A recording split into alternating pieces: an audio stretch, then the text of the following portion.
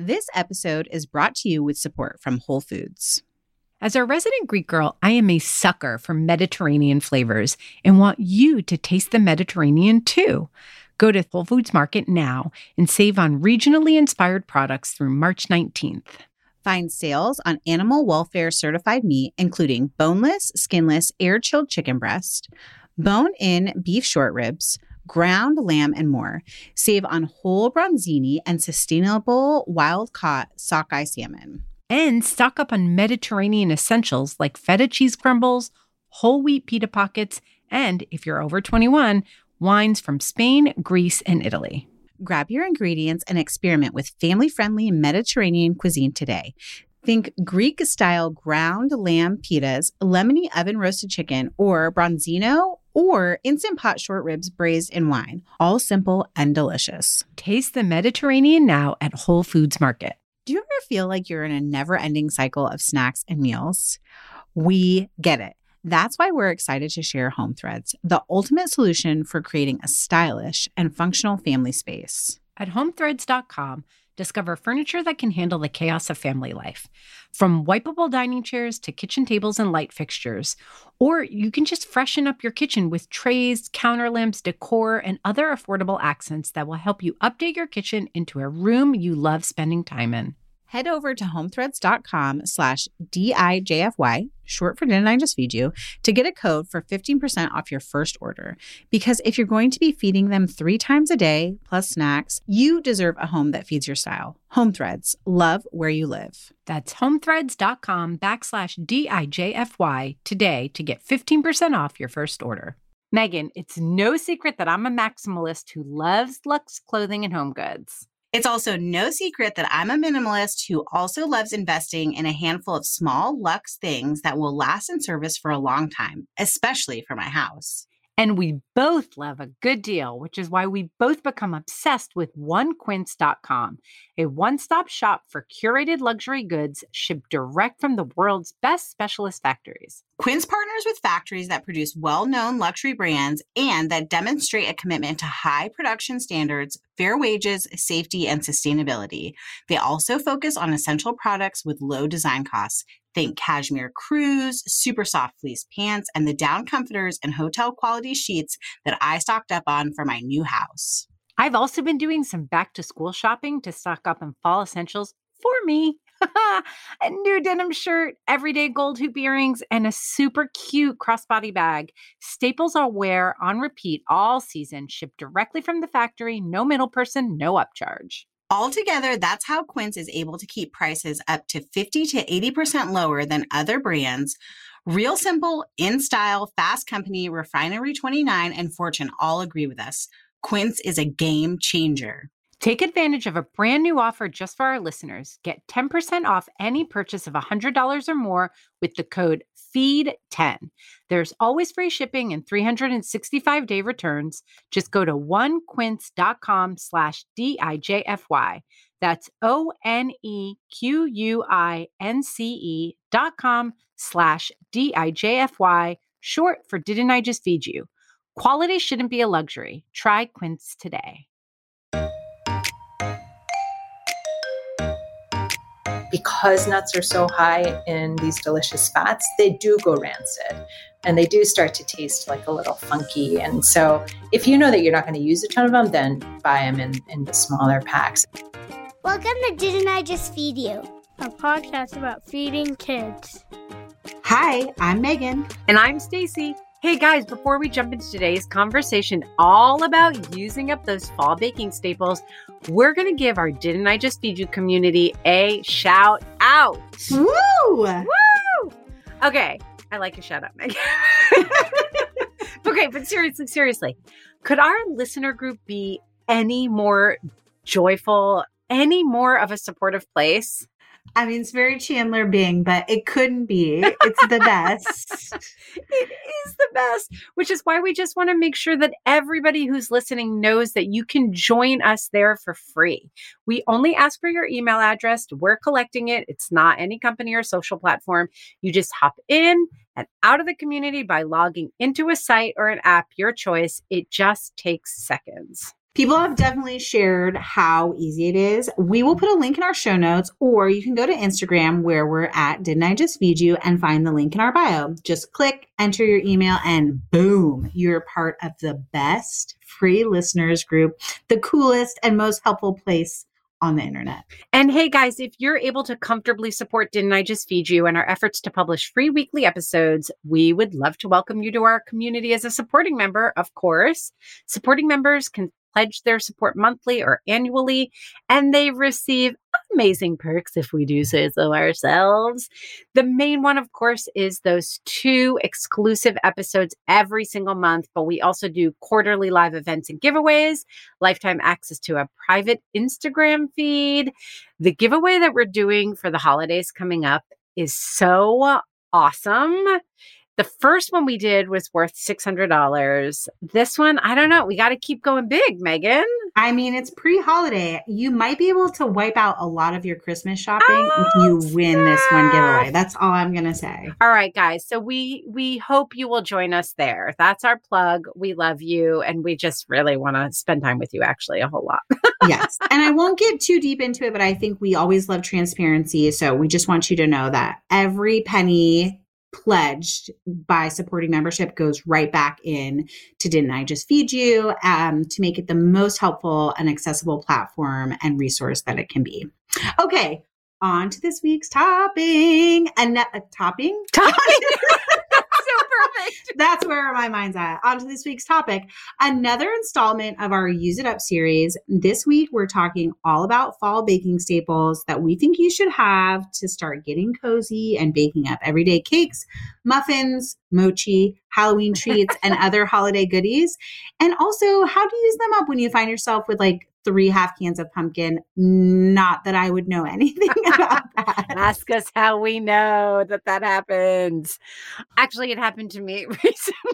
I currently have half a can of pineapple or pumpkin in my fridge, just open and waiting to be used up. So I know. And you kind of take aim at me a little bit in this episode. I did not. I'm kidding. I think half a can is we get into this with our guest, Genevieve Cope, but I think half a can is a legit use of pumpkin. Like you don't have to use the whole thing because then you could make that same recipe twice or double that recipe and bake it one time. Yeah. Yeah, it's true. It's more like the 2 tablespoons of pumpkin puree. Well, F you. But why? Kidding? But what other things? Pumpkin's the obvious one. Can you just quickly rattle off? Like, we're going to talk to Genevieve, our guest today, about what's in her fall baking pantry. But can you quickly just rattle off some of the things that you get excited about baking with in the fall? Ooh, definitely apples, probably because I'm a little bit too, I don't know, naive. I'm like, oh yeah, we'll use up 25 apples. Totally. I'm going to get cute apple pictures, which to be clear is what we're doing. My kids are not really into it. They're in for the apple cider donuts and that's about it. I'm always overbuying pears. And then I think there's just something about the fall in general where it's like, I feel like I can have my oven on a lot more. And so I am just using up more butter and more eggs and more sugar and flour and a lot of times wanting to try new sugars I say new sugars because recently I feel like I've been sent a lot of samples of lower sugar alternative things or I think of when we had Shauna Seaver on and she talked to us about all the different types of sugar that there are to bake with, like maple sugar and demerara sugar. And so I just get kind of excited, honestly, about the season for butter and sugar. If it ever had a season, it's fall, right? Yes, totally. I totally feel the same way. Spices too, a lot of those warming spices. I really love. And you know what else? I'll just mention because ditto, like apples and the pears and all the good stuff. There are 2 other things that neither you nor Genevieve mentioned that I'm going to bring up. And one is just funny. So I haven't baked with them in a while, but I always get really excited about grapes. Like those You had to bring this up again. I did. Okay. I'm doing it.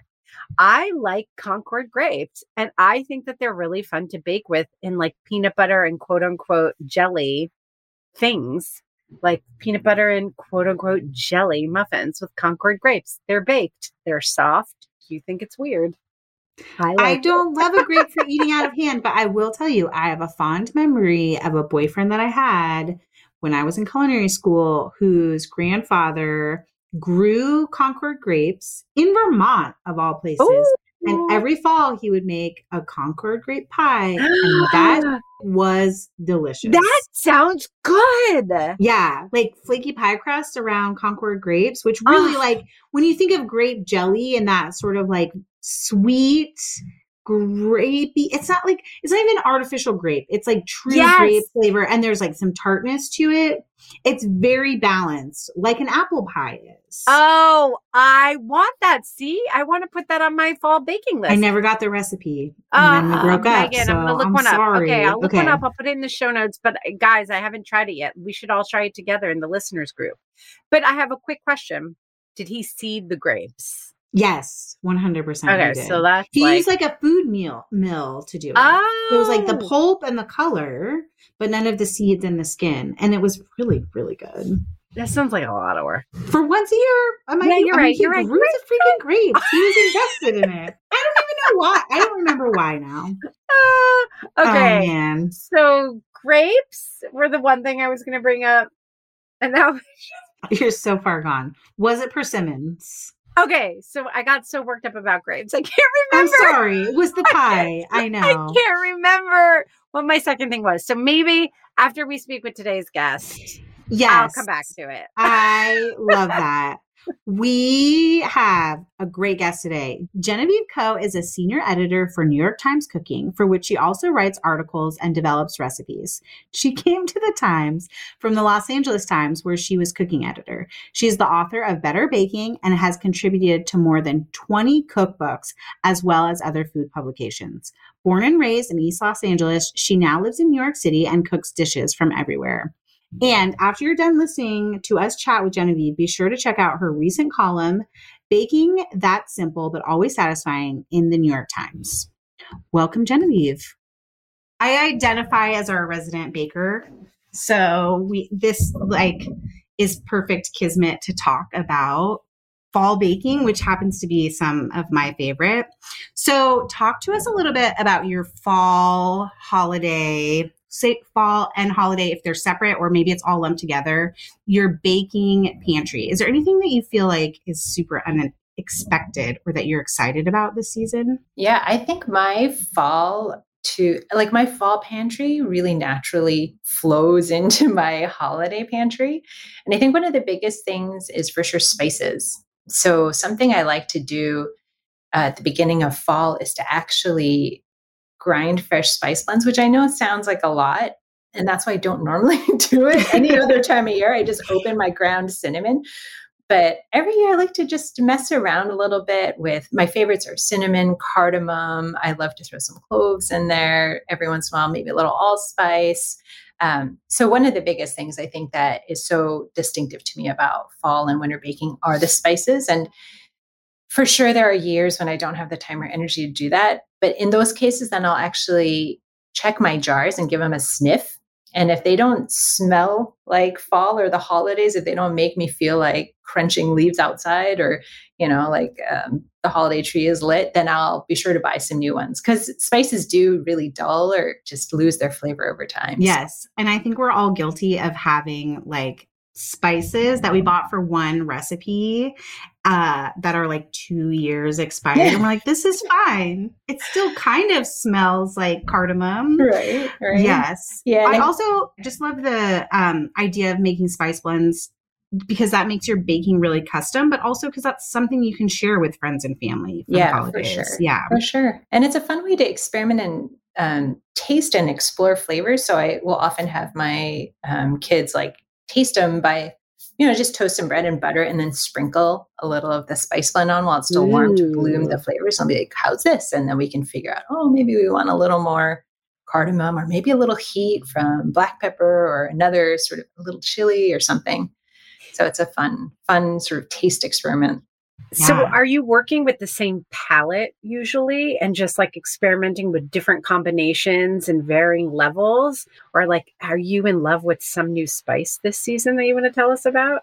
Gosh, I think I like to sort of keep evolving even within a single season. I do love, again, the sort of warming spices. I think one thing I've really been playing around with and enjoying a lot is Urfa. It's black Urfa chili. It has this like deep, deep flavor that I think is so nice with chocolate. It's sort of peppery, but the heat is really not spicy heat, but just sort of like a mild, rounded heat that has a little smokiness, and that's really fun. That's really like the adventure spice for me in terms of like really like trying it with different crazy things. But to be totally honest, like I just love cinnamon sugar a lot of times too. Just the warmth of cinnamon Yes. makes me really happy. Okay, I know Megan has so many questions, but I'm going to say one more thing on the spices. What's your favorite source for spices? I have a bunch actually. So, well, full disclosure, I actually worked on a cookbook with Lior Serkarv. He owns Le Bois, which is this great. Well, I'm calling it a mail order spice company, but you can go in the shop if you're in New York and get the stuff there. Obviously, order online, mail order. I'm like a dinosaur here, but so I love Le Bois, obviously, because I've sort of been behind the scenes and smelled all the spices and seen them all grinding them. And they have some premixed blends too that are really fun. So I order from them, and also Burlap and Barrel is a new place that I've seen, around. And, if I'm totally honest, most of the time I'm picking up whatever's on sale at the supermarket. I do try to, go out and source special spices, but yeah, as long as they're fresh, I always look at the dates. That's sort of what I do. Yeah. When you're asking how do I build my fall baking pantry, if I'm totally honest, what I do is like wait or see what goes on sale when, and then I stock up. So I don't know if you guys, every once in a while there are seasons of like when butter really goes on a huge sale, then I'll just get all my, a ton of butter, and I'll freeze whatever I know I'm not going to use for a while. Or like when cream cheese goes on sale, for sure, I'll just like Gell's cream cheese, or flours, especially if they're like nut flours aren't going on sale, because sometimes almond flour can be really pricey. Yeah. So that's the other way I stock my pantry, is based on what I see on sale. Chocolate chips, when those chocolate chips go on sale, I get like a gazillion. Yeah. I'm just imagining that you have like this giant chest freezer just full of like beautiful puff pastry and butter and chocolate chips and cream cheese now. And I'm like, I'm so jealous. I want that so badly. Even though I'm sure, like living in New York, you have a regular size freezer that's just a regular size freezer, well stocked. Yeah, I do have like a section that's like all my nuts, all my whole grains, and then I have a very important section that's like unbaked dough that can go into the oven, and then another very important section of stuff that's already been baked for my late night cravings or any time of day cravings. Yes. Yeah. Or like having someone come by and you can make coffee and have a little treat. It's just like super convenient. So let's talk a little bit about that. Like, what are things that you find are easy to bake with your kids and also easy to just like have in the freezer or whip up at a moment's notice? I love like weeknight baking. And I have said for a long time that I think meal prepping a dessert or a treat every week is actually essential. So I'd love to know what you would prep. Yeah, absolutely. Since this is obviously, we're at a moment in time, I'll tell you about something I really miss doing a lot, which is, and actually this was my first New York Times column, was based on apple crisp. And I write a lot about like the joy of baking by hand, and that's real. But the real joy for me of an apple crisp and in the summer blueberry crisp, and, sort of all throughout the year, I love making crisps when I have those friends who are such good friends where it's like 2 p.m. or 3 p.m. and you just say, hey, you want to just come over for dinner? You want to just like swing by and pop over for dinner. And, and I can start making the crisp either when they arrive or right before they arrive. And so I pull it out of the oven, and like by the time we're ready to sit down, it's like that perfect level of warmth. But I haven't had to run out and like grab ingredients. Like those ingredients are ones I tend to always have. And it comes together so easily. And if they're hanging out earlier, then like the kids love to like get into the crumbling, the mixture and all that. So that is really one of my favorite, it's both a weeknight dessert, but also a like drop-in dessert, because there's something about like, here's something warm and it feels so special. And you smell, and the spices, you smell the spices and the nuts and the butter in the house. So that's something I really love to throw together. For sure, cookies, obviously, are the other one. And that was sort of, I picked those two recipes for my first column because maybe they're not as like fancy or cutting edge as some other stuff I've done, but the cookies are my kids' favorites that I will throw together, both for when, and I'm like, anyone want to come over after school, and I'll throw those together, or like bring to the soccer game or bring to whatever event or function. So those are things that come together really fast. But another one that I make a lot and is also sort of a pantry dessert where I try to always keep the ingredients is butter mochi. So that recipe is also on New York Times Cooking. And it's one of those funny ones where I've been making it forever. And then I finally actually published it. Like there's some recipes that, they're like home recipes. And then every once in a while I'm like, oh, I guess I should publish it. But butter mochi it's like a cross between cake. And if you've had mochi, which is sweet rice and it's baked into this cake form. It's tender, but it's chewy and it's subtly sweet, but it's so comforting, the softness and the chewiness of it. And I have found that anytime I bring it to a class party or anything with the kids or adults, but really the kids love it because I think there's a hint of like candiness or like marshmallow. Yes, totally.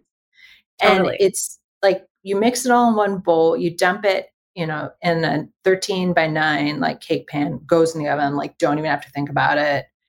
I like it plain. Sometimes I'll glaze it for fun, but usually I like it plain. It does take like an hour to bake. So it's not so much like a, cookie thing that you can throw together and have ready in 20 minutes. But once it is done, I cut them into like little squares. So I can feed at least one, if not 2 classes of kids with that.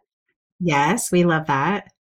That's genius. And you can like sprinkle things on top of it too, right? Like coconut. I love sprinkling coconut on top to get that extra bit of crunch. Yeah. Sure. I want to go back to crisp for a second because I want to know, are you prepping? Summer crisps are easy because berries you can just wash and throw in the pan a lot of times. But for apples and pears and all these beautiful fall fruits, do you tend to like prep a bunch of apples, put them in a bag and freeze them, make the crumb topping and freeze it, and then just assemble? Or like, just talk us through the mechanics of that, just so that people can start to imagine how they might incorporate this into their everyday life. Sure, absolutely. I mean, the crumb topping, you can make ahead and freeze and keep in there for months, and you can always do that. I wish that I was organized enough to plan to the degree where I would have pre-prep. But the thing, with the apples and pears as well, they do tend to brown. And I don't even know that you could tell necessarily once it's all baked. But what I like to do is I really strategically start by making the crisp topping part, because I want that butter to be really cold when it goes in the oven, because that helps keep it really crunchy. So I'll throw that in the freezer and let that freeze while I then prep the apples and pears. And, I say in the recipe, you can peel the apples if you want. And honestly, I don't. And I sincerely think that probably started from when my twins were insane toddlers and I was making this and I just did not have the bandwidth to peel the apples. And I was like, I'm just cutting them up. And once I did that and tasted it, I was like, oh, actually, I love this in-between texture, right? Mm-hmm. So with an apple crisp, you have that, the flesh of the apples like collapses into this delicious, like juicy, something between applesauce and the apple pie filling texture. And then the crunchy topping is so crunchy, like, cookies.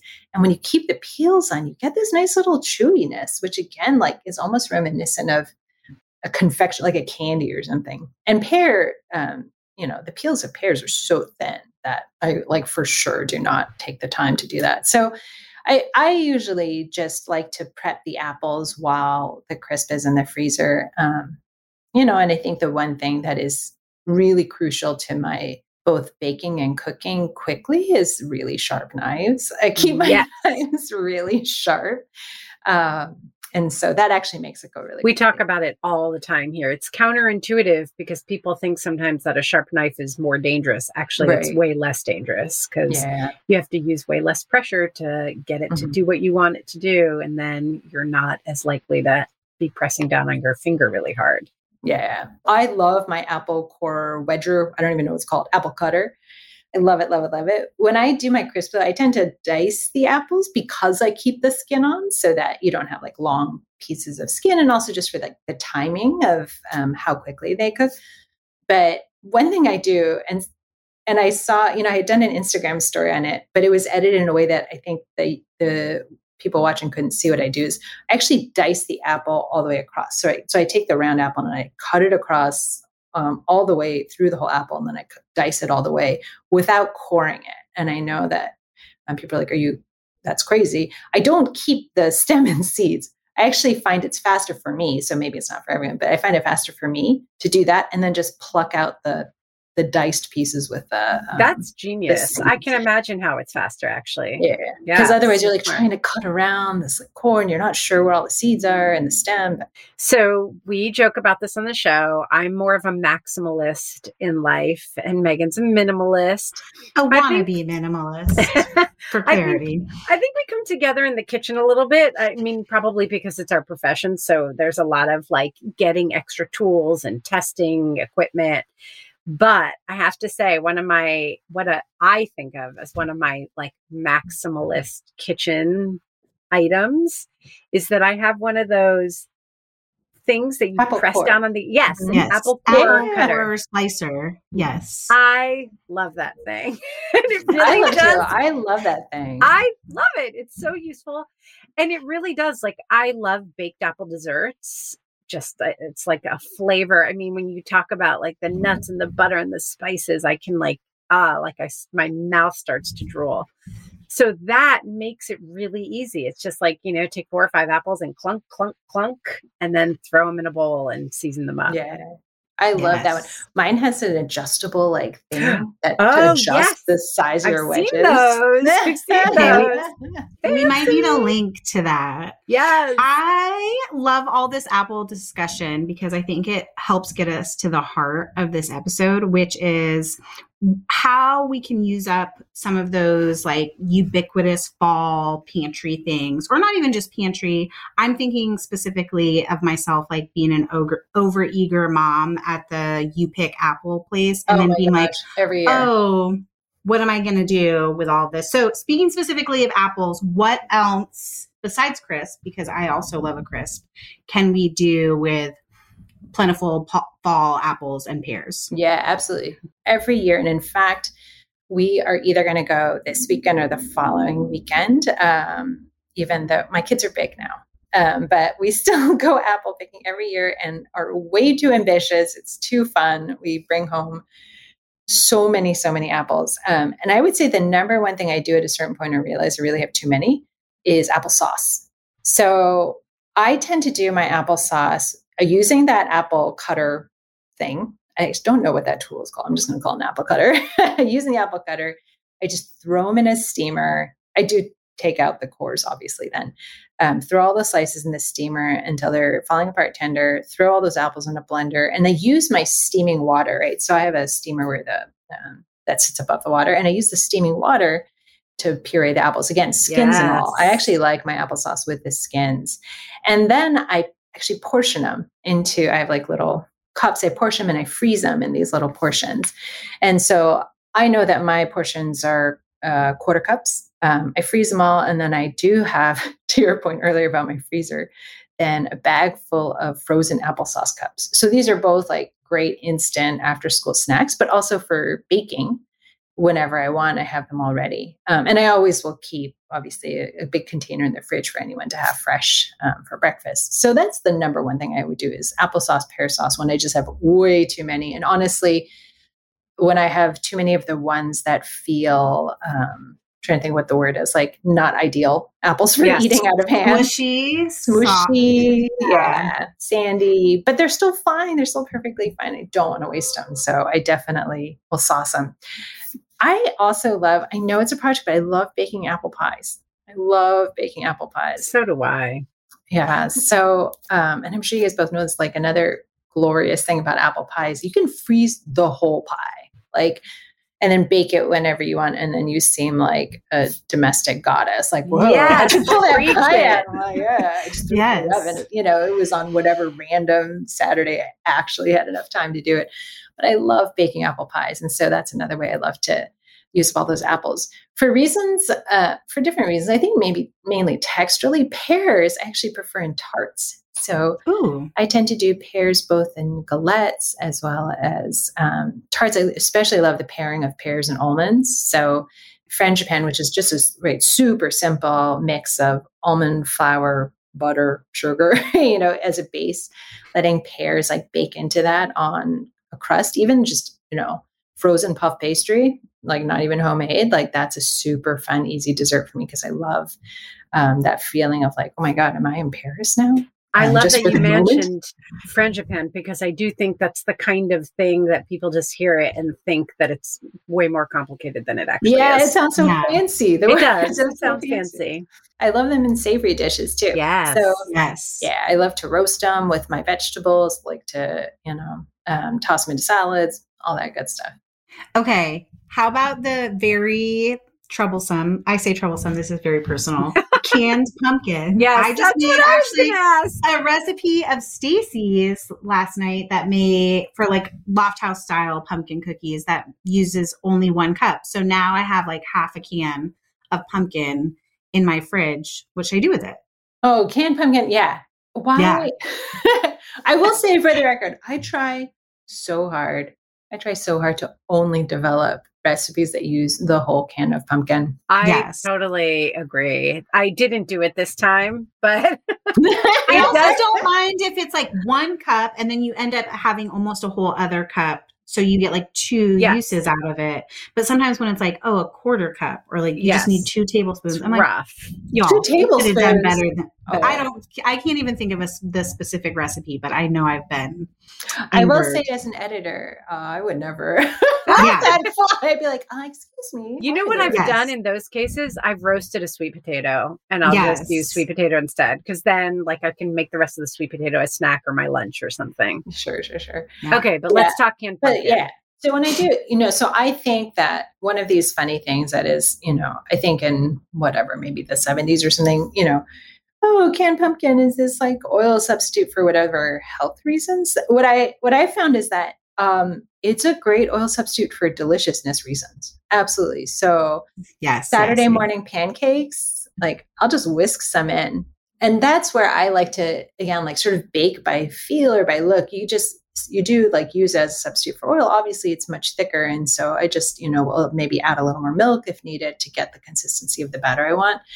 Oftentimes I'll turn, again, canned pumpkin to savory dishes. So I'll make it into like an instant pumpkin soup. I especially love it. Oh, you know what it is? When you have an extra bit of coconut milk left from your can of coconut milk too. And so, just mixing those together with a little, maybe some sauteed onions. Or, yes. Or, and I love ginger. I mean, a little ginger with that. And you have like an instant like soup for yourself for lunch that feels like such a treat and is a way to use that up. I also will use it as a spread for things. I know that sounds, this was again born out of like, what do I do with this? And I hate wasting anything, but mix it with a little brown sugar and like spread it onto toast. And then in a toaster oven, not a slop toaster, heat that up. That's actually a really nice breakfast. On its own, it's pretty earthy. So again, for the kids, they will not love that if it's just like spread plain, but you do have to, add a little brown sugar, and then again, a little cinnamon or a little warming spice, and it tastes like a real treat for breakfast. I want to second that because I've done that too, also with leftover sweet potato and just like keep honey or maple syrup drizzled on top and cinnamon. Yep. It's really delicious. If you have some like pecans, just some like chopped nuts on top, and it just tastes like an instant dessert. But it is a nice thing to also stir into oatmeal. I think I like stirring it into my oats. Because it just has such a great flavor. I do like to bring out either the sweeter side of it or the more savory side of it. I think if you just try to eat it straight up, it's pretty intense. I don't recommend it. But I think finally, the last thing I will say, I love those sort of fluffy pumpkin cookies. And I actually often like to make them into whippy pies. So, if doubling the recipe would help you use up the rest of that, you can do that. And then what I do is I beat the pumpkin with cream cheese and confectioner's sugar into a frosting and then make little pumpkin whippy pie sandwiches. So I did that in my cookbook, Better Baking. I use like pumpkin whippy pies, but I actually use the pumpkin in the filling as well. So I love pumpkin and cream cheese together. So whatever that cream cheese frosting is for pumpkin bread, pumpkin cake, pumpkin cookies, like if you have leftover pumpkin, go ahead and like beat that into the cream cheese as well. Can we talk about the genius of doubling up on anything that you're baking? You've mentioned a couple things like freezing, like stocking your freezer with your staples, but also like freezing a whole apple pie. And this idea that like you could make one batch of cookies, but turn it into two things. And maybe you put some in your freezer or maybe you don't. But like, especially because October starts to get busy, then November's like crazy busy, and then December is really busy. What are things that you like to maybe make in bulk and freeze for the holidays specifically? Yeah, absolutely. I would say, so the cookies that I like to freeze already baked and I think work out really well are the sort of drop cookies or like chocolate chip style drop cookies.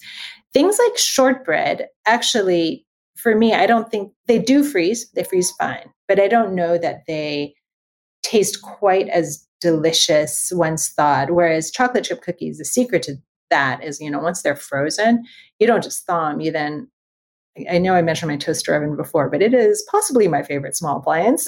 Toss it in the toaster oven. Yeah, and reheat it so then it tastes fresh again. But with any sort of shortbread, sort of buttery cookie like that, I like to actually keep those logs or blocks of dough in the freezer. And so again, like that, you can just slice, throw it on a pan, and then you have this freshly baked shortbread within minutes. And the other beauty of shortbread, I think, is once they are baked, a lot of butter-based cookies, to me, actually improve in taste at room temperature over time. So, For example, one of my colleagues, Margot Lasky, just published these brown edge cookies that are butter cookies that are between sort of a chewy sugar cookie and a shortbread cookie. So it's crunchy in the edges and then buttery in the middle. Yum. And they're delicious right out of the oven. So good. But also after 3 or 4 days, after a week, it's not just that they're still delicious. They actually become even more delicious. So I like to keep those sort of butter-based doughs in my freezer and then bake them off whenever around the holidays and then keep them out, like keep them in a tin or keep them in a cookie jar, sort of ready to, bag up for teachers or friends or whomever. But also pound cakes. Love freezing pound cakes. So like a sponge cake, not so much. A sponge cake doesn't hold up quite so well in the freezer, but a pound cake, oh, so delicious straight out of the freezer. And I recently did a Texas sheet cake as well on New York Times Cooking. And, because we're not quite in the time where we can feed a sheet pan size cake to people at once, it is dangerously delicious straight out of the freezer. It's very fudgy. Ooh, I feel like that's a hot tip. It is a hot tip. I also think that pound cake doesn't get quite enough love. I agree. Right? I think that pound cake, it's delicious right out of the oven. It's delicious if it's been sitting a day or two and you slice it and toast it and put a little butter on top. It's so versatile. It holds up well. It freezes well. Let's call it pound cake season. I want to declare that. I also think it's incredibly luxurious when it's well made, like it has the tiniest crumb and so much butter flavor to it. And I think people just think of it as sort of like ordinary when it's really not. It's so delicious. Not it's like comfort luxury. You know what I mean? Yes. It's not the way like fancy, French confection is, but it's like, oh yeah, this is really good. It's really good. Season of the pound cake. You heard it here first, and didn't I just feed you? Okay, so Genevieve, I want to say though, I want to go back to the very, very top. We've talked about spices. We've talked about apples and pears. We've talked about pumpkin. A couple of other ingredients that you like to use as part of your fall baking, and then quickly like how you also use them up when you have leftovers and you're doing something more with them. Sure, absolutely.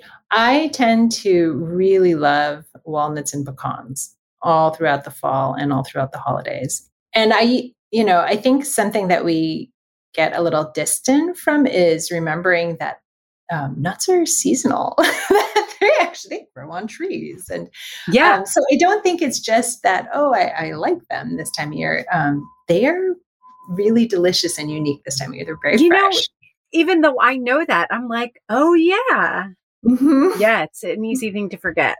Yeah, and so they're juicier, which sounds weird, but they're so full of fat, which is what makes them so delicious, but they haven't been sitting in storage, and so they don't dry out as much, so they're so fragrant, they're so juicy. I just love, especially, I love all nuts, but especially walnuts and pecans for baking in the fall. I think, especially in fall baking, they're so great when they're sprinkled and then baked on top of anything. Banana muffins and an apple crisp, obviously, but sort of any baked good to incorporate those. And as we move towards the holidays, one thing I love to do is I love to do candied nuts or roasted nuts or salted nuts, just the nuts straight up. And it's just like the most luxurious, quickest treat to have. And even though I do sort of keep homemade batches of granola baking and on my counter year round, I do load up more on the nuts in the fall. And I just think they're so versatile and they add so much richness and such deliciousness to all these goods. So if you're buying the nuts now, I have a 14-year-old boy and an 11-year-old boy, so I'm about to crack myself up as I say nuts multiple times in the next sentence. If you buy your nuts now, are they should you buy enough so that you still have some of your stash left for the holidays, so you can gift them and candy them and put them on your appetizers in your brie? Or should you buy a small stash now and a small stash, in another month or two? Gosh, I think that's really up to how much pantry space you have and how much freezer space you have. So I'm a very avid Costco shopper. I just love Costco shopping. So I tend to buy these huge bags of nuts and, pro shopper tip. You can see obviously on the bag the dates, but on the big boxes, they also print the dates they pack them. So I always look for the one with the most recent packing. So I want to be sure I'm bringing home the freshest nuts possible. So yeah, if you have this, I just find it easier. Then I always know that I have them in the freezer. But if you know that you're not a really avid baker, you're not going to end up using them up, then I would just buy a small stash, because even if you keep them in the freezer, because nuts are so high in these delicious fats, they do go rancid and they do start to taste a little funky. And so if you know that you're not going to use a ton of them, then buy them in the smaller packs. And again, always look for those dates. And the other huge thing I always think is so important in baking is, before you go tossing all those nuts into whatever you're baking, taste one first, because a rancid nut can just ruin everything. So, or taste two, I guess, just to make sure whatever batch you're working with, to make sure it still tastes fresh and great. But I think that's really true. I've heard that a lot about hazelnuts are one of my favorite holiday baking nuts. They're just delicious to me, and they feel so special. But I had heard from a lot of friends, they're not really big fans. They don't really like hazelnuts. And I couldn't figure out why. And I began to realize, I think it's because they tend to not be sold and therefore replenished quite as readily in stores, that often they go rancid very quickly, right? One of the reasons they're so delicious, again, so many rich oils in there, but they do turn rancid. And so I think sometimes people who don't like hazelnuts, it may be because they've only had really gross ones. I think the same can be true of a lot of nuts. Once they turn, it's like a bag taste. That's what I call it. I know that's not very descriptive to other people, but to me, it makes sense. I'm like, it's like, it's off, and it tastes like the bag. Yeah. And if you are opening a big bag and then keeping it again in your freezer, you just want to make sure it's really, airtight in there. So either in a airtight container or, airtight bag or something. So you don't, because then they taste like freezer. So in the same way that you're like, oh, they taste like bag, I'm like, oh, I do not like when my nuts taste like freezer. Yes. 2 follow-up questions. Are you generally buying your nuts in their shell so that they're super fresh, or you're being realistic in their own shell? No, I am super realistic about that. was like, wow, that sounds lovely. I do actually, like, come December or like sort of starting after Thanksgiving, I do like to keep really fresh walnuts in shells. And I have a nutcracker that was a gift from one of my daughters. And so we do like to use the nutcracker to crack open those walnuts. And then that we just eat out of shell just for fun. We don't bake with them. It's not, but it's sort of like a delightful thing to pluck out of the walnut shells. But goodness, no. And I have cracked pecans and they do taste fresher, but I do not have that time. Neither do we. So we appreciate that. Like, oh, don't spend your time on that unless it's for pleasure eating out of it. Unless it's for pleasure eating it straight out of the shell to taste how like fresh and wonderful they are.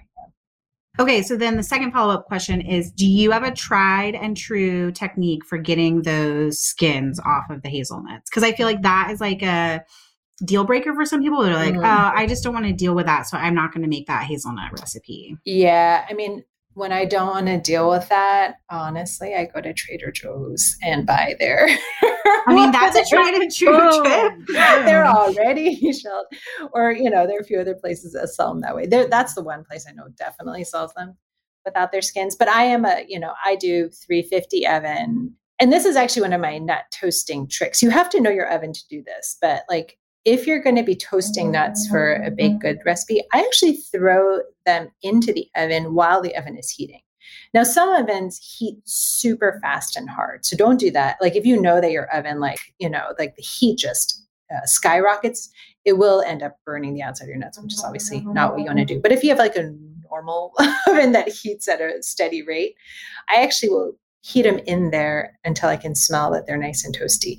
Otherwise, if I already have the oven going, usually I go 350, 375, and depending on the nut. Hazelnuts, I usually go like 10 minutes. And what I do for hazelnuts is I will check and see when they're in the oven, when I'm toasting them, I want to start to see some of those skins separating from the nut itself. And the hazelnut will actually start to turn golden brown. So if you don't toast them long enough, it's going to be way harder to get those skins off. It does change the flavor. You don't have this like you don't have as much of a raw hazelnut flavor. It's a deeper toastiness, which I love, actually, which I prefer. Also, you don't want to go too far on the other side and have them get too dark, and because they start to taste a little bitter. But you start to see some of those skins lift off naturally from the nut itself. And then I just immediately throw them into a clean kitchen towel and sort of like swaddle it like a baby, make sure it's totally, well, actually, no, you would not totally encase your baby. Don't do that. But make sure the nuts are totally encased in there so they have a chance to steam. And I will wait until they're not crazy hot, but they're pretty warm, not lukewarm, pretty warm. And then I'll just like rub like crazy. And I think the main thing at the end is to realize like, it's totally fine if you don't get every last bit of skin off. I think that's the main thing. Like I've worked in pastry chef, as a pastry chef in restaurant kitchens and fine dining. And like, I'm not doing that right now. So like, yes, if people are paying a lot of money for your desserts, then sure, they should be pristine. But if you're just baking at home, it's totally fine if there's some skins left. Yeah. I mean, it's like the apple, keep the skins on. Same with like the pears. I think the theme here is it's a very busy time of year, but it's also a time of year when we have a lot of us have this kind of impulse to get cozy, be inside, all those warm spices, all those sensory experiences that you were describing at the top of the episode. So let's give that to ourselves without having to be fussy about it. Yeah, it's just not necessary. Yeah, I do rub them off at least a little bit because they're more bitter, I think, than other nut skins. But yeah, if like the parts are stuck on, just let it go. Do not try to keep them. Yeah. Is there any fall baking ingredient that we haven't hit on that you really want to talk to us about? I think one is fresh ginger. Oh, yes. Like, I know we talked about spices, and I love ground ginger. Like they're wildly different. I mean, they're the same and wildly different. Yeah, they come from the same essential root. But I really love to incorporate fresh ginger into. This is more, we're heading into December now, right? Like gingerbread. And when I say gingerbread, I love both gingerbread cake as well as gingerbread cookies. I like them chewy. I like them snappy. I just love ginger. I love that warming heat of ginger. And ground ginger has such an intensity to it that I think is so wonderful, especially with molasses. But fresh ginger gives you this sharp, sort of bright heat that just is so exciting. And then again, I also love candy ginger. I think the chewiness of getting to bite into a really sweet piece of ginger, to like find that side of ginger, makes it really, really lovely. And, now that I'm saying all this, I'm like, oh, I feel like that would be a very natural thing to incorporate into pumpkin-y desserts. Yes. I think that's, I think once again, we head into December, January, I start to really lean hard into citrus as well. So January is like my big, January, February, big citrus dessert months. But prior to that, I think the zest of all different types of citrus, freshly grating some lemon, orange, clementine, lime, like all the grapefruit, all those zests also bring a really nice sunshiny taste to desserts. I'm going to ask about one ingredient that I really haven't mastered as much as I want to, persimmon. So do you bake with persimmon a lot? Do you do other things with it? Like, tell us about your relationship with persimmons. I have a very close relationship with persimmons. I do. I want to. I flirt with persimmon, but then I get scared of commitment. So I think it is important to give a little background here, I was born and raised in Los Angeles in Southern California, and my family is Chinese, and persimmons have always been something that we had. And the important thing to know is that two of my parents' neighbors, so they still live, where we've always lived, and so the families that I grew up with have persimmon trees. And so lovely. Yeah, I had so many lovely persimmons growing up in all different stages, both fuyu and hachia, like the different types of persimmons. Long story short, I love, love, love persimmons. When you bake with them, their flavor almost completely disappears. It's sort of like when you try to bake with sweet cherries. It's such a confounding thing, right?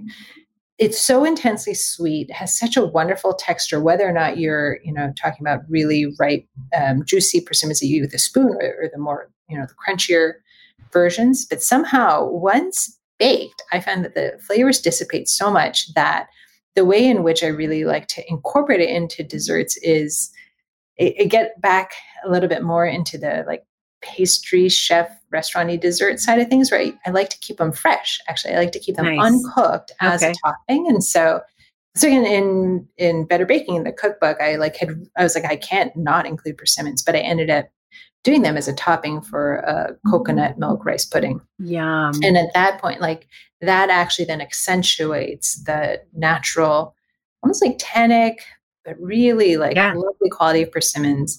If there's anyone listening who's a really serious baker who's found some genius way to preserve the taste of persimmons while baking, I want to hear it. And I actually was just talking to Eric Kim, who's one of our New York Times cooking writers, about this, because we were like, ooh, should we mess around with persimmon? I'm like, hey, if you figure it out, let me know, because I've tried endless variations. I will sometimes toss them in a skillet with a little butter and sugar and saute them, give them a little caramelized edge. And that's delicious. That's really wonderful. Into a cake batter, into muffins, on top of a cookie somehow.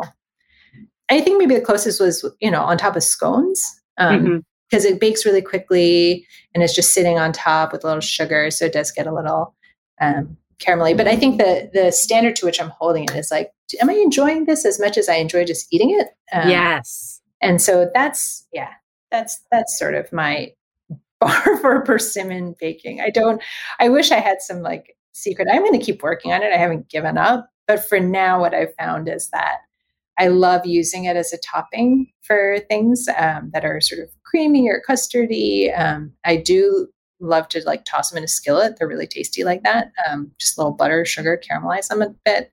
And I have tried them somewhat successfully on top of scones, but it's still sort of. I love it. It's a call out to the listeners. Yes. Yes. I want to hear that. But I wanted to add that in the South, persimmon pudding is a huge thing that you see around the holidays because they are in season and they grow prolifically. I weirdly just discovered we have a persimmon tree like that is adjacent to our yard, but they're little teeny tiny persimmons and they're starting to be ripe right now. Oh, Megan, that's magical. Almost like almost ground cherry in size. But I don't actually love persimmon pudding. Just like you said, I don't think it really highlights the beauty of a persimmon, but it is almost a misnomer. It's not really puddingish. It's almost like bread pudding, almost like cake. And so it makes me think that for Stacy, it needs to be pound cake with like Greek yogurt and fresh persimmons. Yes. Oh, that would be the thing. You're like, I'll just bake pound cake so that I can have persimmons. Yes. Yes. I'm going to do it. Everybody watch on Instagram where everything happens. Yes. Okay. Before we leave, is there anything you want to share with our audience about fall baking, about your work on New York Times, your column, or your book, anywhere that they can find you that they might not already know? I know. So that's I'm so many just stuck in this one place and I never leave. Still, I'm like, I don't know where else you would find me. I'm just sitting at this desk all day.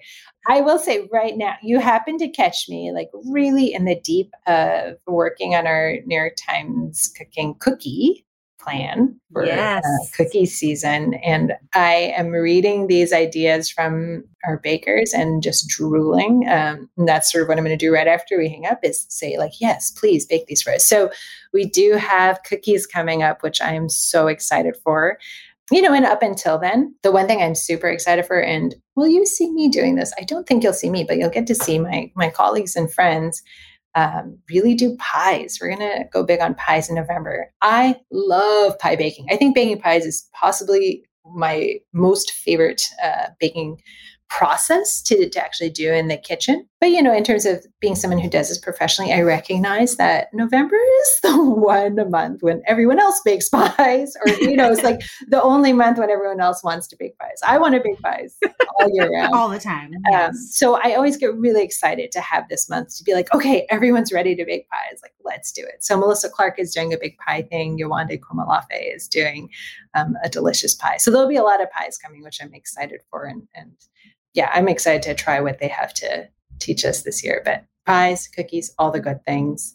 And honestly, I think tomorrow I'm throwing together Rice Krispie treats because that is perennial. We're obsessed with them. They're so good for holidays. They're easy to dress up. They're great for class parties because they're like very adaptable to allergies. Yeah, my youngest is going to a birthday thing. So I was like, can you bake something? And I was looking at my schedule. Like, let's be honest. I was looking at my schedule. I was like, it's going to be Rice Krispie treats. Yeah. Because I can melt marshmallows. I have time for that. But I can do the 5-minute dessert that I love and everybody loves all the time. Everyone loves. But is this controversial? I only make them using Cocoa Rice Krispies now. Like we're completely. No, I'm open to all cereal types. So Cocoa Rice Krispies and Maldon salt on top. It's perfect. Wow. Perfecto. Okay. Maybe that's what I'm doing. Get back to me. Yes. No, I'm kidding. That sounds amazing. Okay. Oh my God. We'll throw some Urfa chili on it. Yes. Ooh, yes. There you go. That's magic it. Happening right here in real time, people. Yes. The magic of baking. Well, thank you so much for your time. I know we took a little more of it than we Oh, no. to. It's such a pleasure to chat with you guys. So fun to talk baking. Okay, Billis, did you remember what the other thing that you're excited to bake with is after talking to Genevieve? Absolutely did not. No! I did not. Because now I'm distracted by something else. Persimmons. Butter mochi. Butter mochi. I cannot wait to make it. Butter mochi? Are you kidding?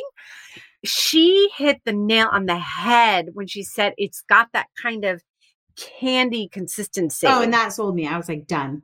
It is. It's that like toothsomeness. It's like chewy and dense. It's kind of between candy and cake. It sounds so freaking good.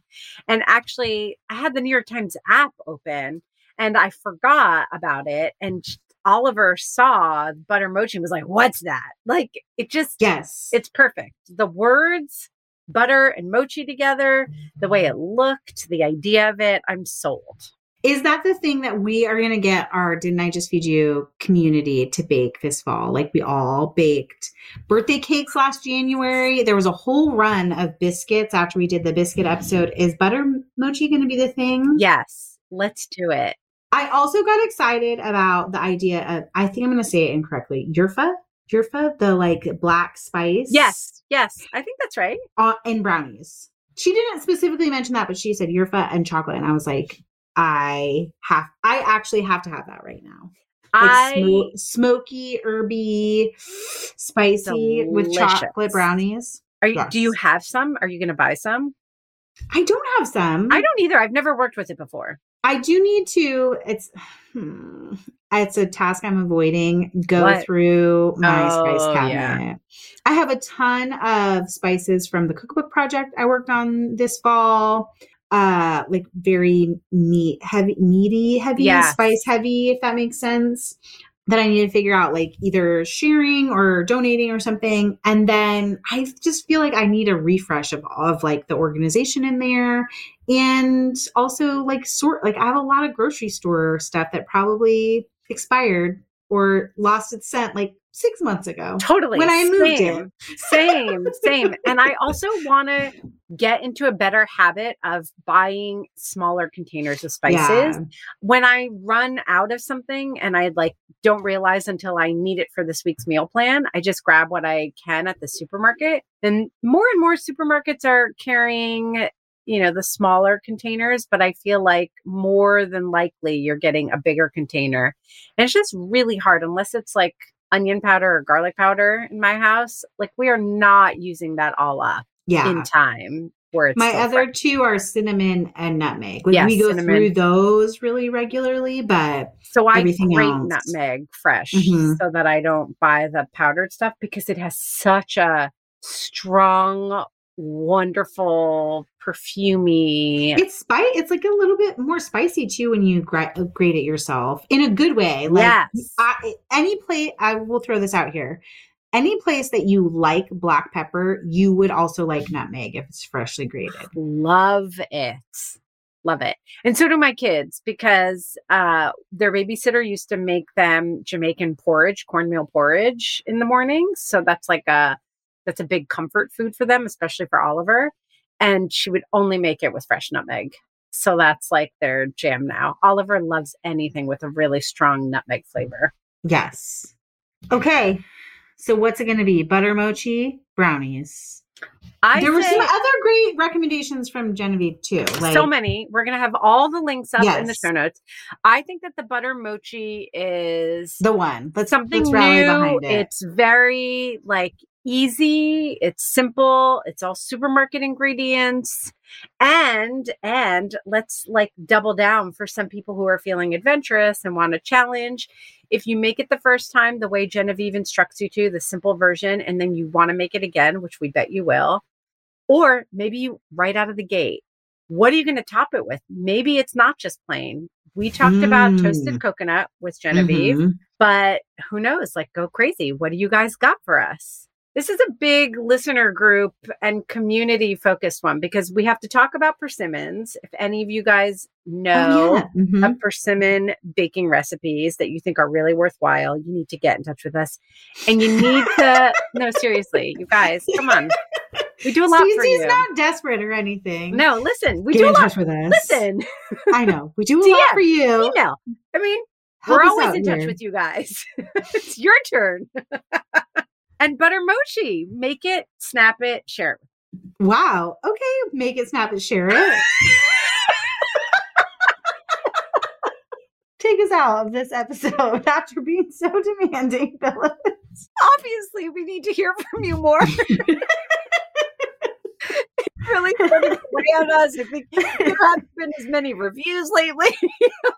So many things. I clearly transformed my feeling needy into being demanding, some sort of coping mechanism.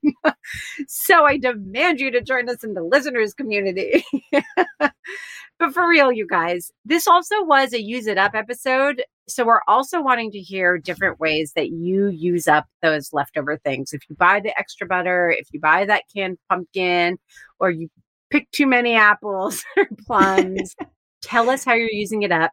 Remember that to get to our community, all you need to do is visit the show notes for this episode. You can go to the community page on our site or go to Instagram, where we hope you're all also following us. We're at Didn't I Just Feed You?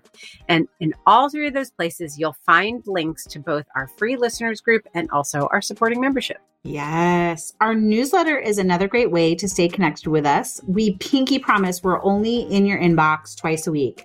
You'll get a notice of every new episode where there's also sponsor promotions. And then every week we send out a must-have tip, product pick of the week, every week on Fridays. Find the link to our newsletter sign up on our site or in our Instagram bio. And last but never least, don't forget to subscribe to Didn't I Just Feed You wherever you get your podcasts. And if you have a minute, leave a rating and review. I clearly need it. Those reviews also help other busy home cooks find us. A huge thank you this week to our editor, Samantha Gatzik. As always, I'm Megan. And I'm Stacy. Stay sane and well fed until next week.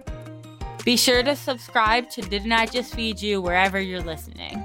And don't forget to rate and review.